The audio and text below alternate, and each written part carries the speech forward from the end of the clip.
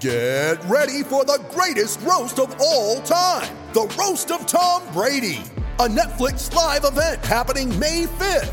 Hosted by Kevin Hart, the 7-time world champion gets his cleats held to the fire by famous friends and frenemies on an unforgettable night where everything is fair game. Tune in on May 5th at 5 p.m. Pacific time for the Roast of Tom Brady, live only on Netflix.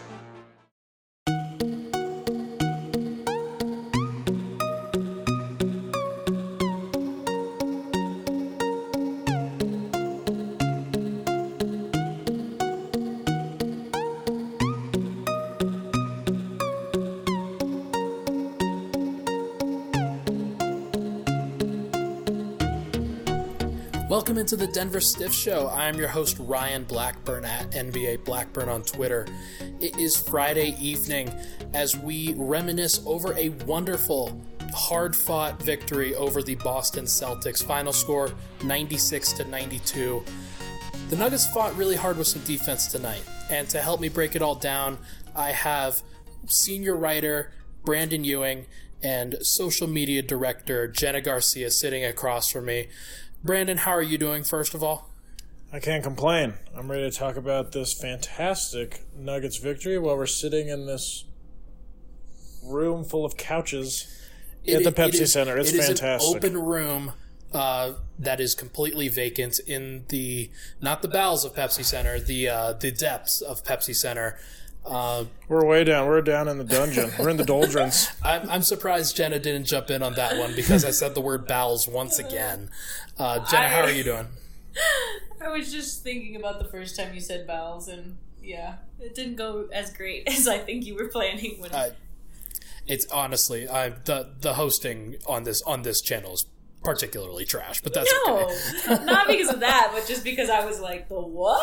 Or what? whatever. I think it's fantastic. The listener never knows what they're going to get. That's why they got to tune in. That's true. I am a complete enigma. Guys, Jamal Murray was clutch once again tonight. He was just wonderful. 22 points, 9 of 18 shooting, 2 of 6 from 3, 5 assists, 6 rebounds. Excuse me. But the dude just brought it over and over again when the Nuggets needed a clutch bucket. He was there to deliver. Jenna, you were there sitting right next to me. You saw my reaction looking like a kid in the candy store.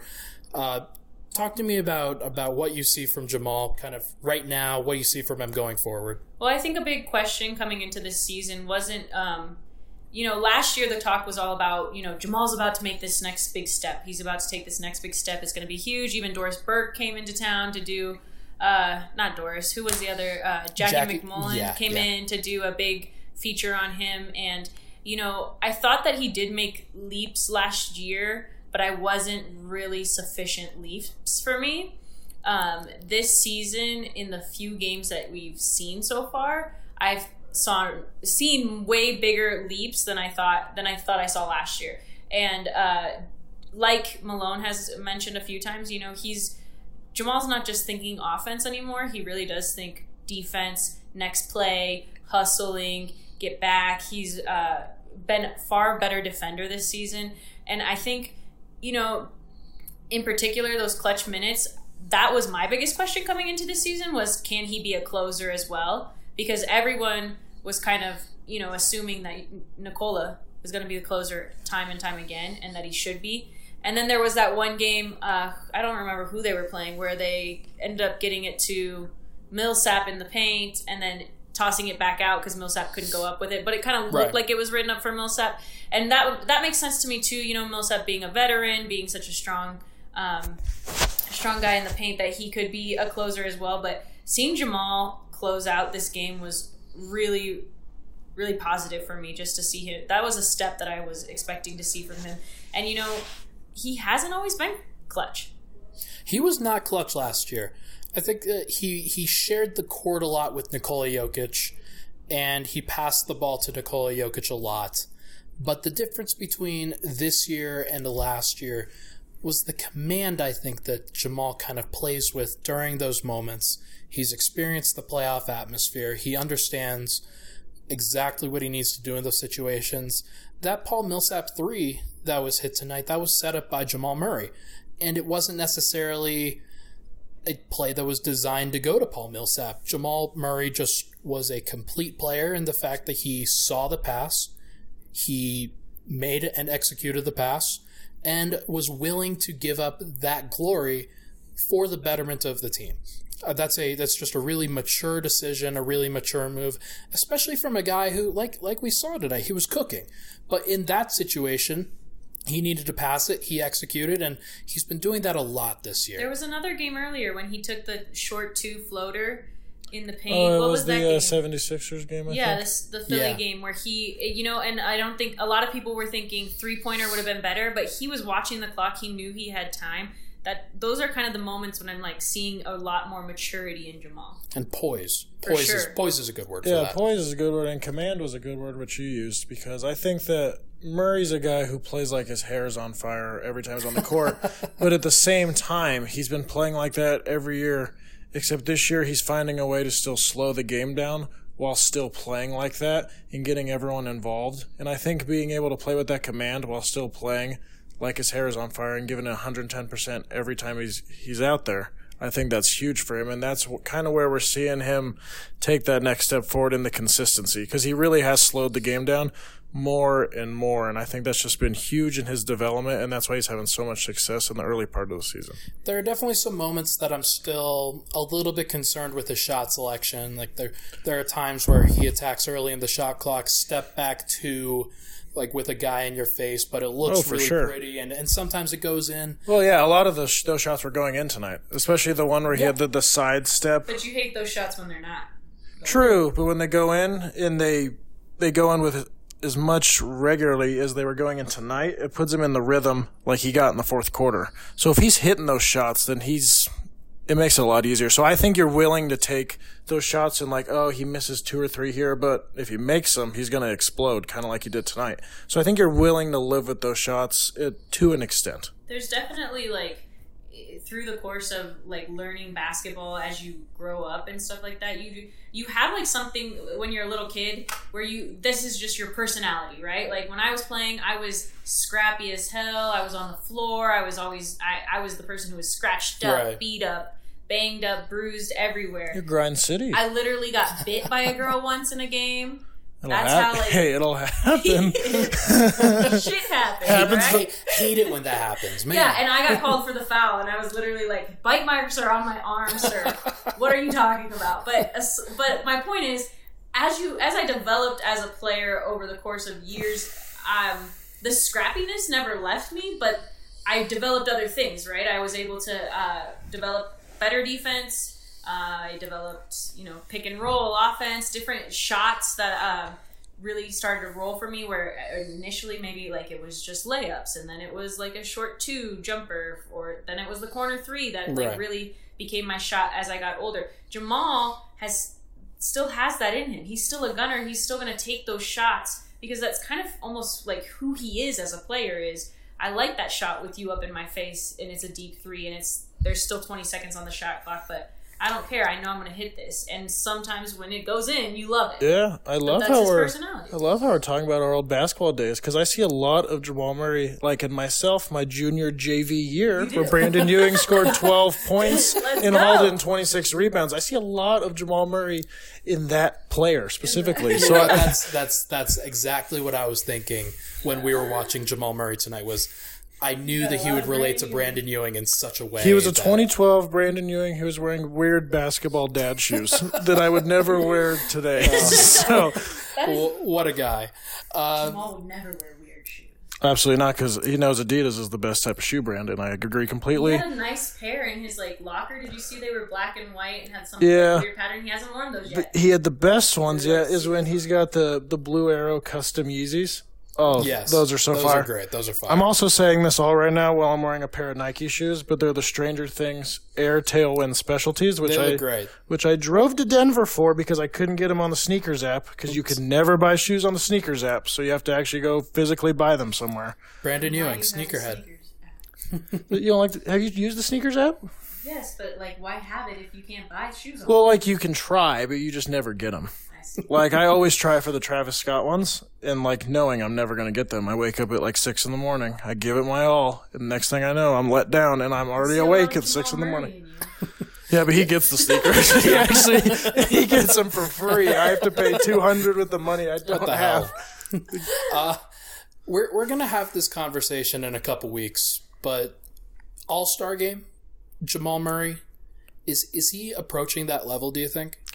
Yeah, I would say so, and I think it's something that Coach Malone actually mentioned after the game tonight. If Murray wants to get to that All-Star level, that All-NBA level, he's got to play with that consistency, and it's something he's done so far through 14 games. So I think that if he continues on the trend he's going, All-Star game, him and Nikola Jokic, Jamal Murray, maybe in the three-point contest, could be a really exciting weekend.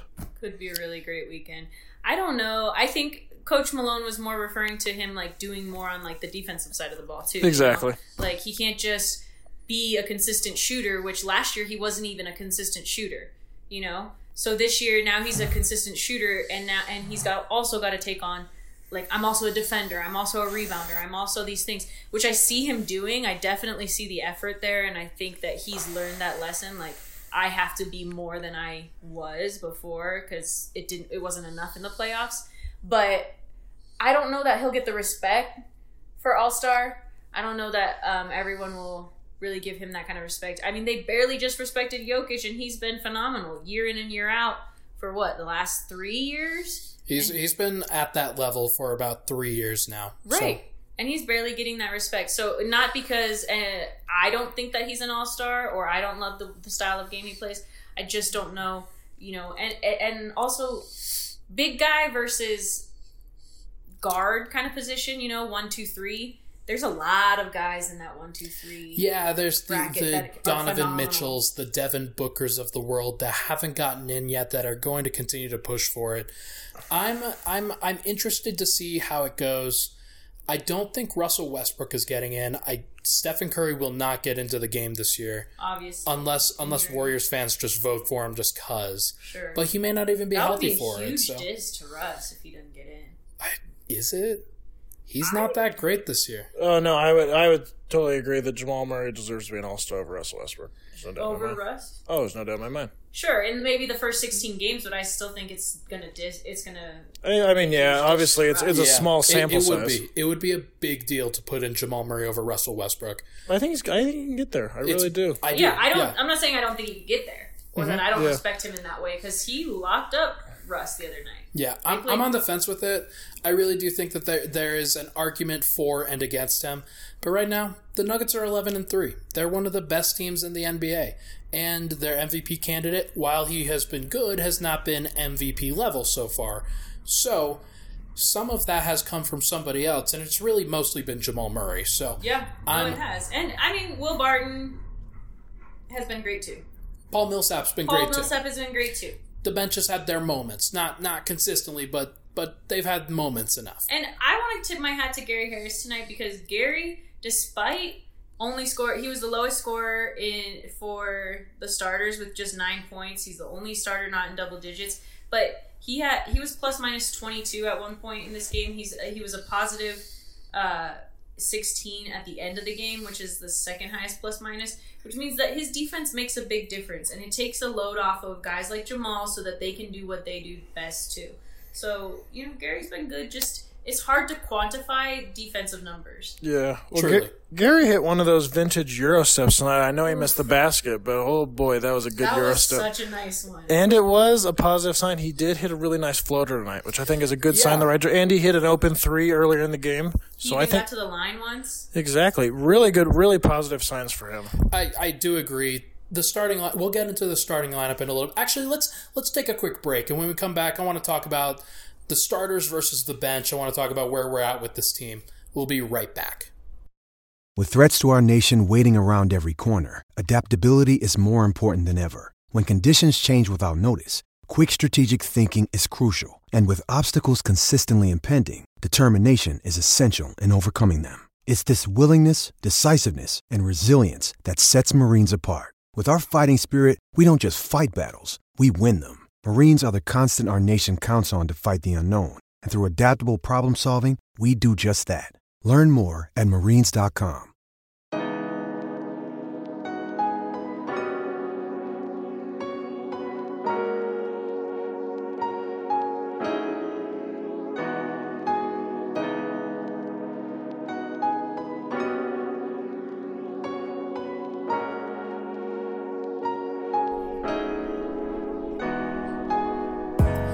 right, we're back. This is the Denver Stiff Show, Friday night edition, after the Nuggets' wonderful win over the Boston Celtics.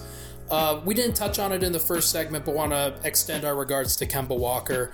It was a really scary moment, I think, in the arena tonight, where he was down for 8 to 10 minutes without moving at all. And the energy was sucked out of the building. There was this weird buzz that people didn't really know what was going on, and they brought the stretcher on. So glad that it seems that reporting afterwards has said that Kemba Walker is going to be okay, that there was nothing serious, but just wanted concussion.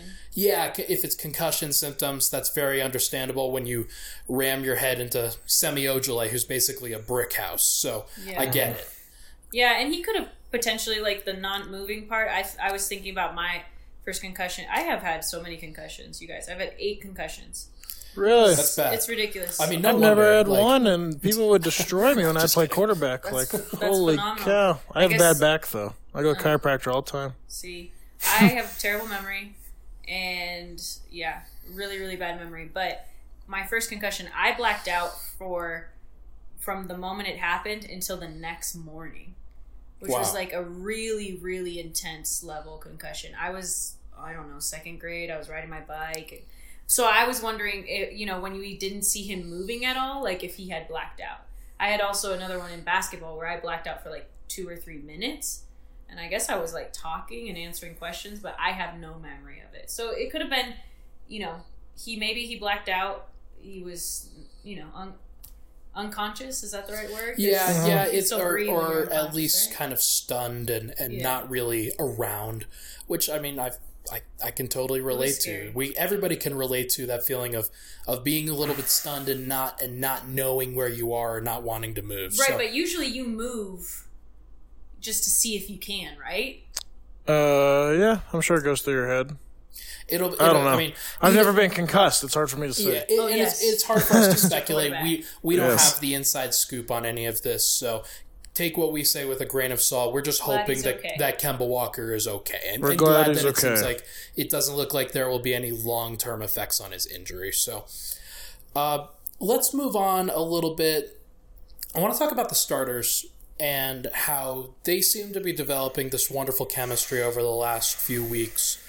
Will Barton has really established himself as an elite option next to Nikola Jokic, next to Jamal Murray, next to Paul Millsap. Gary Harris, while he hasn't played his best, has been a really great 5th option in this stead. He has to continue to iron out his shot selection, and I think that that's something that they'll continue to work on with him. But overall, that unit is absolutely dope. Every time they play, they're winning their minutes.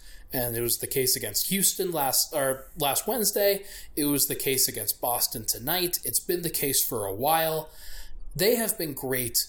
This is one of the best starting lineups in the NBA, and I wonder if the small forward debate was a little bit overblown at the beginning of training camp, because Will Barton is actually a damn good player.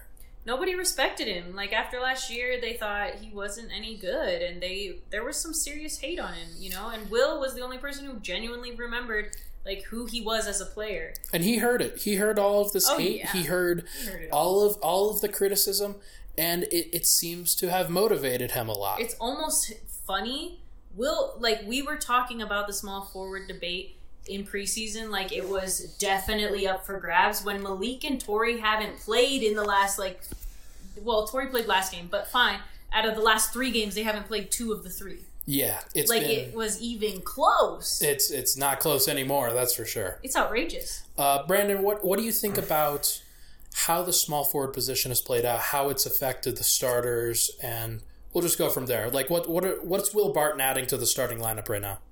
Oh, he's adding everything. He really is. He's adding everything offensively and defensively. He's playing with such a good energy defensively that it really feeds off with everybody else. And I think that offensively, he's making those big 3-pointers when he's wide open. He's making those tough shots. He's getting to the line. He's just doing everything. He really is just doing everything on both ends of the floor, and the whole starting unit feeds off that. And then that makes Jamal Murray better, it makes Jokic better, it makes Millsap better, it makes Harris better. The defense has just been unbelievable. Like, it's just such a high effort. It's like every time he's guarding someone, whether it's a Westbrook, a Harden, anyone, doesn't even matter. It's like the matchup is life or death. Like he's trying to stop it. The focus and the execution and the ability to body other people. Will Barton's 190 pounds, maybe more. Oh yeah. But honestly, like, that dude is skinny as hell. He's not more than 190 pounds. I don't think he is. Maybe so. He is usually, when he is playing small forward, outmatched by the size of all of these guys. And tonight, Jason Tatum, I don't have it. Let me get it in front of me right now. Jason Tatum, he shot 6 of 16 from the field and 0 of 5 from 3. A lot of that was with Will Barton on him. And Jason Tatum's that prototypical guy that should beat Will Barton. He's 6'8", he's tall, he's rangy, he's skilled, but Will Barton has just got this dog in him, man. Oh yeah, well none of those shots were easy too. I mean, he was in his face the whole time. Like Jason, I can't remember a shot tonight that Jason Tatum took that was like, there's a good chance of that one going in. Yeah, it's been unbelievable. Really, really excited to see what Will Barton continues to add to this team. I was honestly surprised, like, with the 3-point percentage and how, like, I thought the Celtics would have shot better from 3 because, like, they just have been pretty good from 3 this season so far. And over 5 for Jason Tatum, that's some good defense. It's great. It's very, very impressive. Will Barton had that monster dunk tonight where I was also a huge fan of Jaylen Brown's business decision. Like, that was a great yeah, call he totally got part. out of the way on that. And the possession right before that, he had a nice layup that he got really up for. Mm-hmm. Will Barton's got his bounce back, and that is a major point of contention from last year to this year, where he just wasn't able to explode off of 2 feet, off of 1 foot.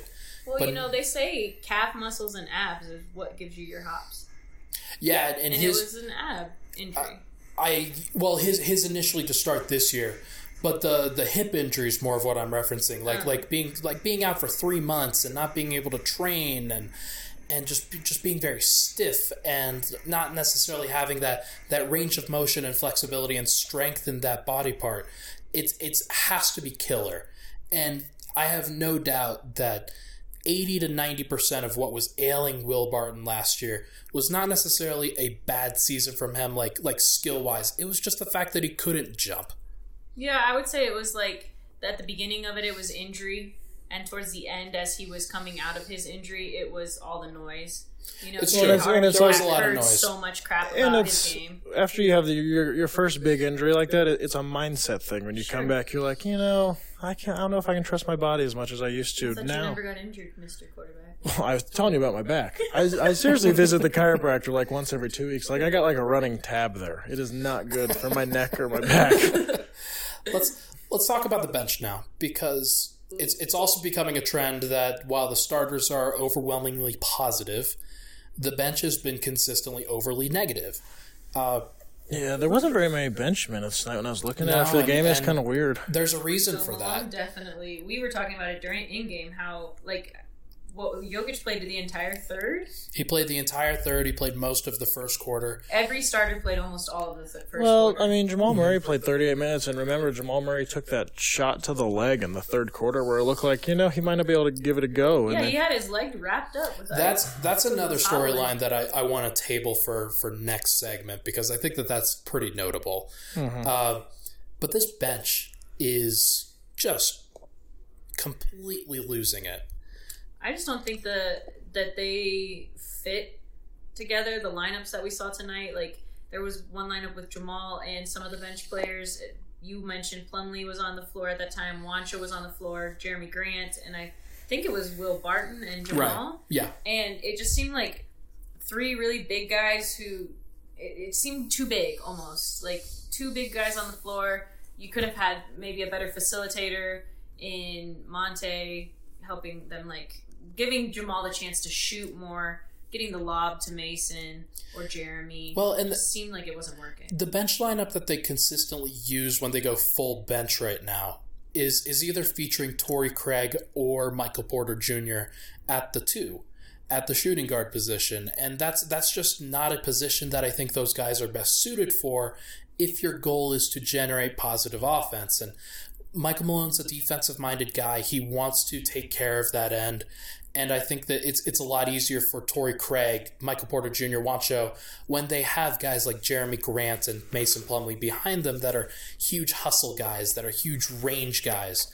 But this offense killed the Nuggets tonight. It was the reason that the Celtics got back into the game was the fact that the Nuggets just couldn't score. I would argue Malone was the reason why the Celtics got back in the game. He left that unit in way too long.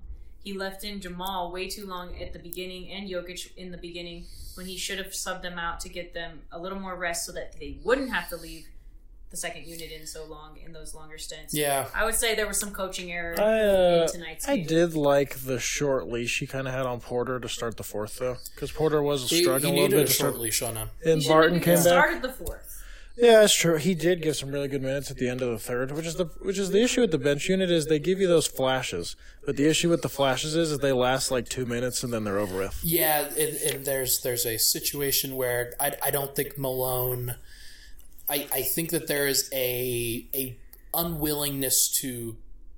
Like he'll leave them out for just a little bit too long, whether it's a minute and a half or 2 minutes or 3 extra possessions where you can see things starting to slip with the bench unit, where they're not generating great shots, where they open up one defensive possession and there's an open three or a run out in transition, and then it spirals into another one and then another one, and that's just I think that's a problem. Right, and I mean, it's hard. It's hard as a coach because you want to give them enough minutes so that they can get into their rhythm, and you also have to be like really aware of, okay, you don't want to pull a guy right after he struggles once, or he gives up a shot or a three or whatever one time because you're like, you don't want to kill their confidence, but at the same time, it's like that group. I felt like he should have seen that sooner. But Jamal Murray and Nikola Jokic playing 37, 38 minutes a game isn't the answer either. So sure, they're or going to Paul have Millsap too. Like yeah. Millsap needs to the load management, subbing Millsap out. Like I don't know why Denver isn't a team that's doing load management. Like other teams are doing it. It's wise. I have a theory, and I think that while this winning streak keeps going, while everything's going well through this tough part of the schedule, they're going to try and keep those guys going while they're playing well. And when they start slipping a little bit, when they start appearing a little bit more tired, then the load management will start. And I think that it's a tough situation to take out Paul Millsap right now, because the other option is going to Jeremy Grant as the starter, who would be good, but then you're playing more Juancho Hernangomez, Michael Porter Jr. But you don't have to. It could be the starters and Jeremy. Right, but they're in a position where if they rest Paul Millsap, then Jeremy Grant can't just play 40 minutes a game. Sure, he can't just play the 4. He's going to have to play the 5 position. He's going to have to sub more with Mason. But I feel like there's a lot of guys on the roster. 2 guys didn't even get in the game tonight. Right. There's plenty of depth in this team. I also think that, MPJ, while he has flashes of good and he's getting into these games, I don't feel like he's learning or getting the chance to develop as he could be if he was in a G League situation where he could be playing 20, 30 minutes a night, being effective, playing against, in game situations where it's not so nerve-wracking. It's not so life or death that they win or lose. And he would be learning so much more. And then you take out one of those guys as a chance to get other guys into that rotation. Yeah, the fact that Malik hasn't played and didn't play at all tonight, that was weird. Tough. But I don't think Michael Porter's like a G League guy. He would go there and just completely annihilate. I think he learns better up here. I really do. And I think he's actually getting better defensively. Like tonight, I saw positive signs. Like he had that one block that was really good. He had a steal, which they called a foul, which I thought was pretty clean and pretty good. I thought it was clean too. He did have one bad foul. I forgot who. It might have been Wanamaker was driving to the basket, and he clearly fouled him and got beat. That was like the only bad foul he had. And then Malone, that was the play. He missed a 3, had the foul, and then Malone subbed him out.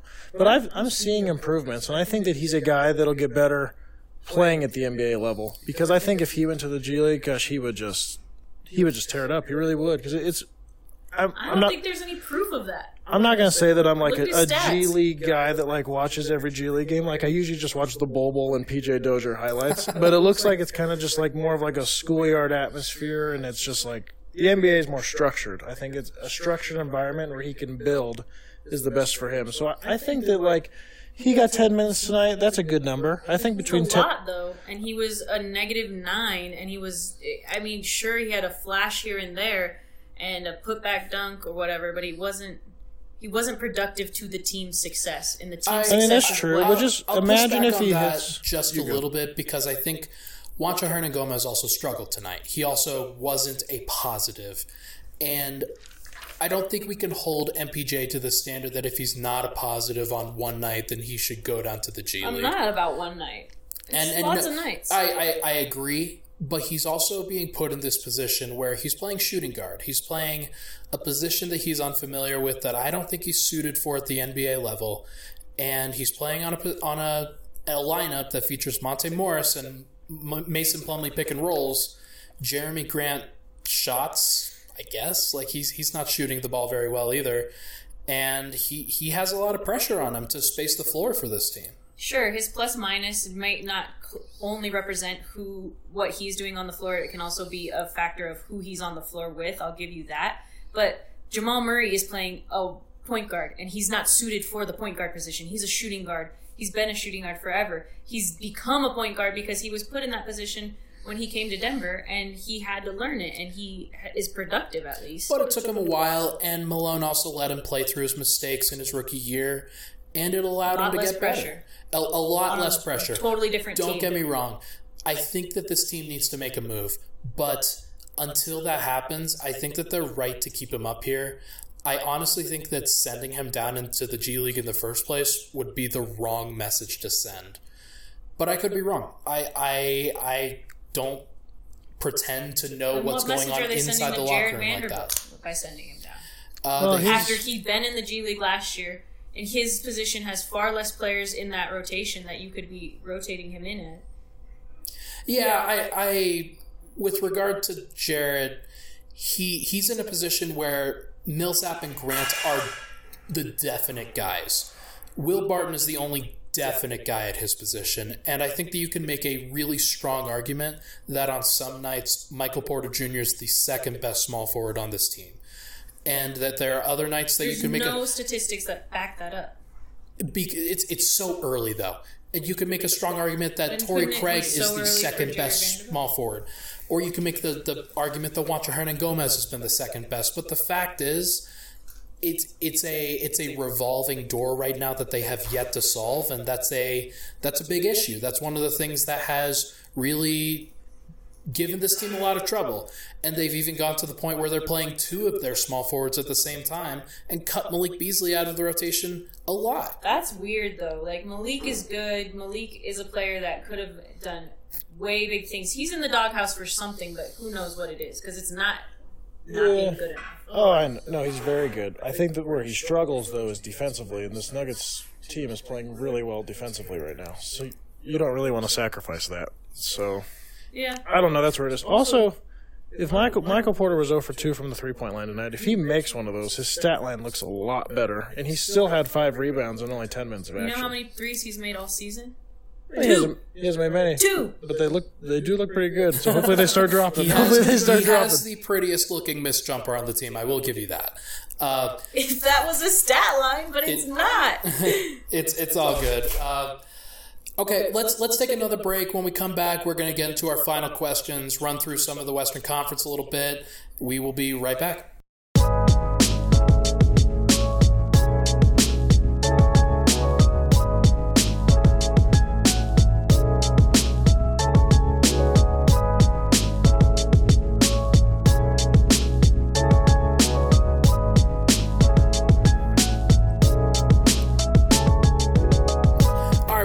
Denver Stiff Show with you guys. Really appreciate you sticking with us on this Friday evening, Saturday morning, whenever you're tuning into this podcast.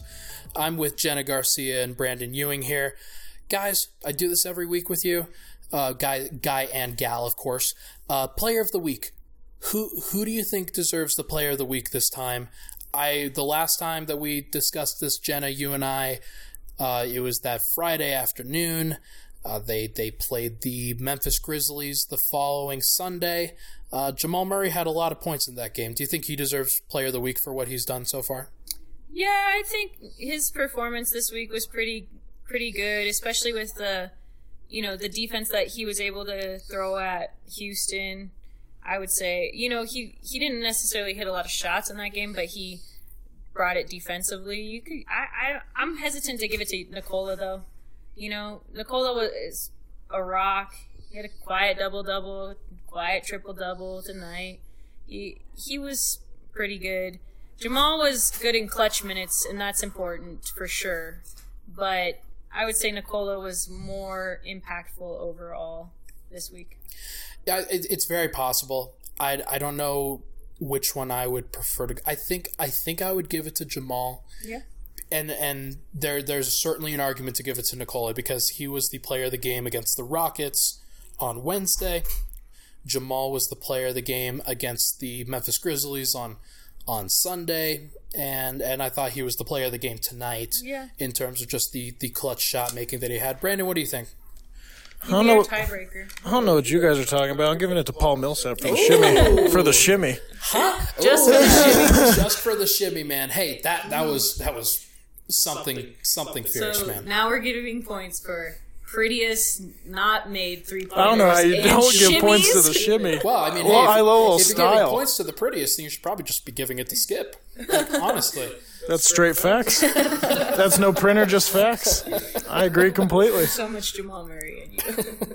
You know I got the swag. I think I want to give it to Jamal for the sole reason that in the last edition that we did on Friday, he was the player we thought should forget he had to forget last week, and he forgot it real quick. He put up 39 the next game.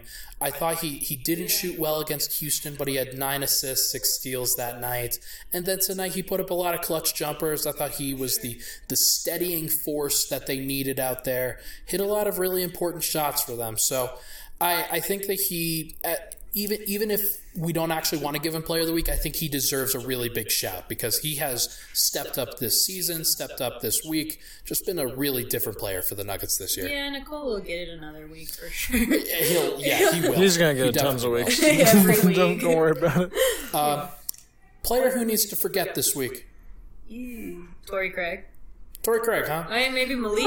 But Malik. Torrey Craig was big time in the Houston game. Yeah, he was big in the Houston game, so maybe Malik because he And didn't play at all. Yeah, and Torrey didn't play in the Memphis game, did he? No, And he didn't play tonight. Torrey only played in one game. So he was didn't play 1 for tonight. 1. He was perfect. Yeah, so Malik. I agree. What about Porter? He did what he's been doing. I don't know. Yeah. And according to Skip, he did better than he's been doing. I really thought he did better. I seriously did. I thought he did way better defensively. I do hear you. Against Memphis, he got benched late in that game for a lot of defensive miscues, for not really executing the sets that they needed to execute. He didn't play against Houston. We do have to note, you only noticed he was in the game tonight, Ryan, because he fell flat on his face like the first second he came in the game. That is funny. He did do that. And you were like, oh, Porter's in the game? Oh. Like, Yeah, and I like guess he's there. There he is. he did have an unfair matchup in his defense of having to cover Brad Wanamaker, who's a much faster, much smaller player. So I mean, It's not an easy matchup. if you're the bigger guy in the mismatch, but you Brad should be- Wanamaker is shifty. Very fast. Like I was He's impressed lightning with quick. him. Lightning quick. Like he scored 14 points and was a plus 18. Like he was balling. He's just one of those guys that came over from Wanamaker. he wanna makes it. Yeah. He kind of makes it, and he does it. I forgot to tell you about the pun that I had that I told Skip before we got onto this recording. The Boston Celtics, because they took the L on the way out. I like it. Fantastic. I like it. Okay. The dad jokes are flowing. Moving on. You cannot beat a good dad joke. Pretty Okay. poor. Malik, I think that's a pretty good Only one. because he didn't play at all, and there's got to be something going on. There's some stuff going on behind the scenes. So Sunday, the Suns are coming to town. Sunday. Will the Nuggets get up for that game after having two really high-level performances, high-level teams come to town, and like really high emotional games? Do you think there will be a drop-off there? I think there will be. I predicted that before tonight's game, I thought they would lose the one to the Suns. But I think Jamal will still have a really good game because he hates Devin Booker. And he does. That's hearsay. I don't know that Jamal's never said that he hates it, but I think he hates it. It may just be a Kentucky rivalry, like, hey, who's the best Kentucky guard? Well, and didn't Booker get drafted higher than Jamal did, and that pissed him off? No, Booker was like, I think Booker, I want to say, was like 10 to 13 or so? 13 was my original thought. I'm pretty sure. All good. He is, Booker's a guy who really goes at Jamal, and Jamal gave him 46 points last year in his eye. De'Aaron Fox is another Kentucky guard who Jamal gave 34 points in the second half of last year in his eye. It's funny, who cares who the best Kentucky guard is? None of you are in Kentucky anymore. You're in the NBA. Yeah, that's the best NBA guard. Well, Kentucky is such a pro mentality that if you went to Kentucky, then you probably went pro. Mm-hmm. And so many of those guys are very conscious of that. They are very appreciative of their Kentucky roots. And Karl Anthony Towns is that way. Willie Cauley-Stein also went there. There are a lot of guys that are very, very, very conscious of when they're playing another Kentucky dude. And Jamal Murray is just one of those guys. They should unify them, not divide them. I feel like you guys went to the same school. I don't think they hate each other. It's just like, hey, I know you. We're gonna laugh about this afterwards, but I'm gonna give you buckets. What do you think, Skip? Do you think they'll bring it on Sunday? Yeah, I think Nikola Jokic will dominate the Suns like he always does. They have no way of stopping it, but they do have Baines, don't they? He's day to day. He's got a hip injury that kept him out. I know at least the last game. I don't know if that will keep him out on Sunday. If Baines doesn't play, he's just going to straight dominate. Frank Kaminsky is the starting center in that situation. So it's too bad DeAndre Ayton can't play because yeah, Jokic would give him the work. Didn't we already see the Suns this year? Yeah, we did. It was the home opener. I felt like I was home opener. I was at the University Bulldogs Berthoud Spartans football game. It was can't miss Friday night football. Squad got it done. Plug. Yeah, squad got it done. So. Did they get it done in the playoffs this year? No, we didn't make the playoffs. We missed by one spot. Don't bring it up. Ooh, I'm sorry. Sorry, man. 2A Colorado High School football playoffs. We'll be back next year. University Bulldogs. Join the fan club. Next question. You should have barked right there. Oh, that's too far. I can't do that. Jesus. The kids would all laugh at me if they listen to this podcast. I don't want that to happen. Will Nikola Jokic have a triple-double within the next two games? He had one tonight. He did, and it was a very quiet one. I think he got the assist on the last play. Yeah. Will he have a triple-double? It's against Phoenix, and it's against Washington. So it's against Baines and Thomas Bryant, technically. So he's going to go against Thomas Bryant. You know, on Tuesday, the best center in that game that nobody's going to know about is Mo Wagner, because Mo Wagner kicks ass. And he's ready to come and show the Mile High City what he can do. You've got some deep cuts tonight, man. It's been a good time. I'm telling you, Mo Wagner is the best center that nobody knows about. Skip also said prior to starting this pod, I really like guys that aren't very good. I am a huge fan of the underdog. Yeah, I am.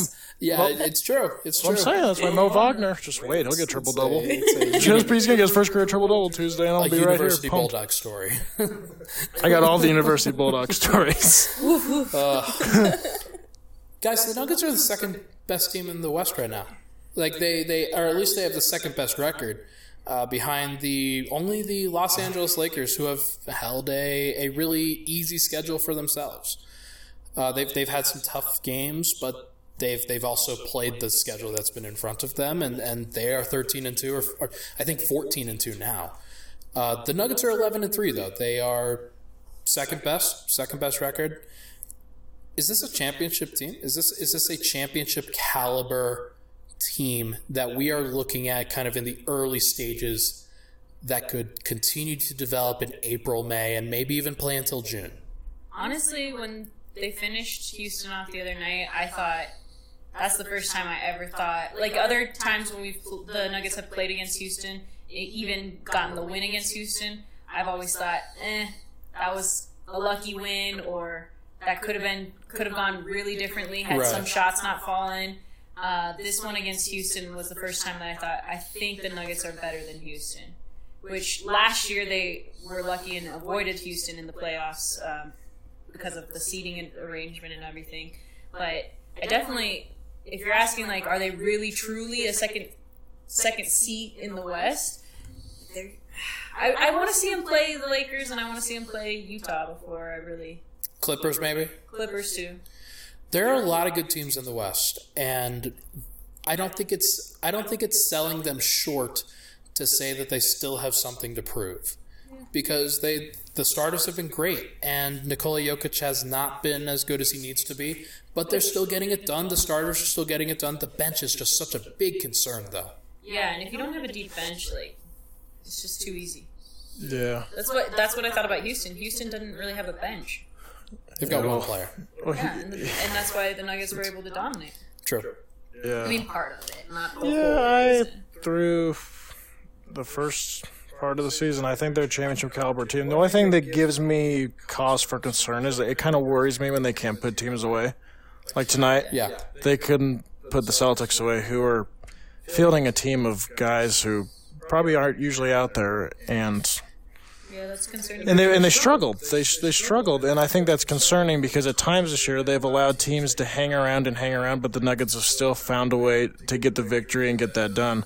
But at the same time, if you keep doing that, the luck is eventually going to run out, and you don't want them to use all that luck at the beginning of the year, and they get to the playoffs or the end of the season, and it's like, well, we let so-and-so back in the game, and, they got us in the end. Because you can't just keep doing that and expecting good results to happen, because it might not happen. And Malone specifically is, aware of that. He's He's commented on it so many times. He's brought it up himself, not even when it's, asked in a question, but he's brought it up himself, saying, His Well, phrase is unacceptable. building championship habits. Well, that's why we've seen the starters on the lineup, even when they are up, double digits with 3 minutes left in there. Everyone's like, why are the starters still in? It's like, well, they really want to put the game away that bad. Yeah, and you understand it.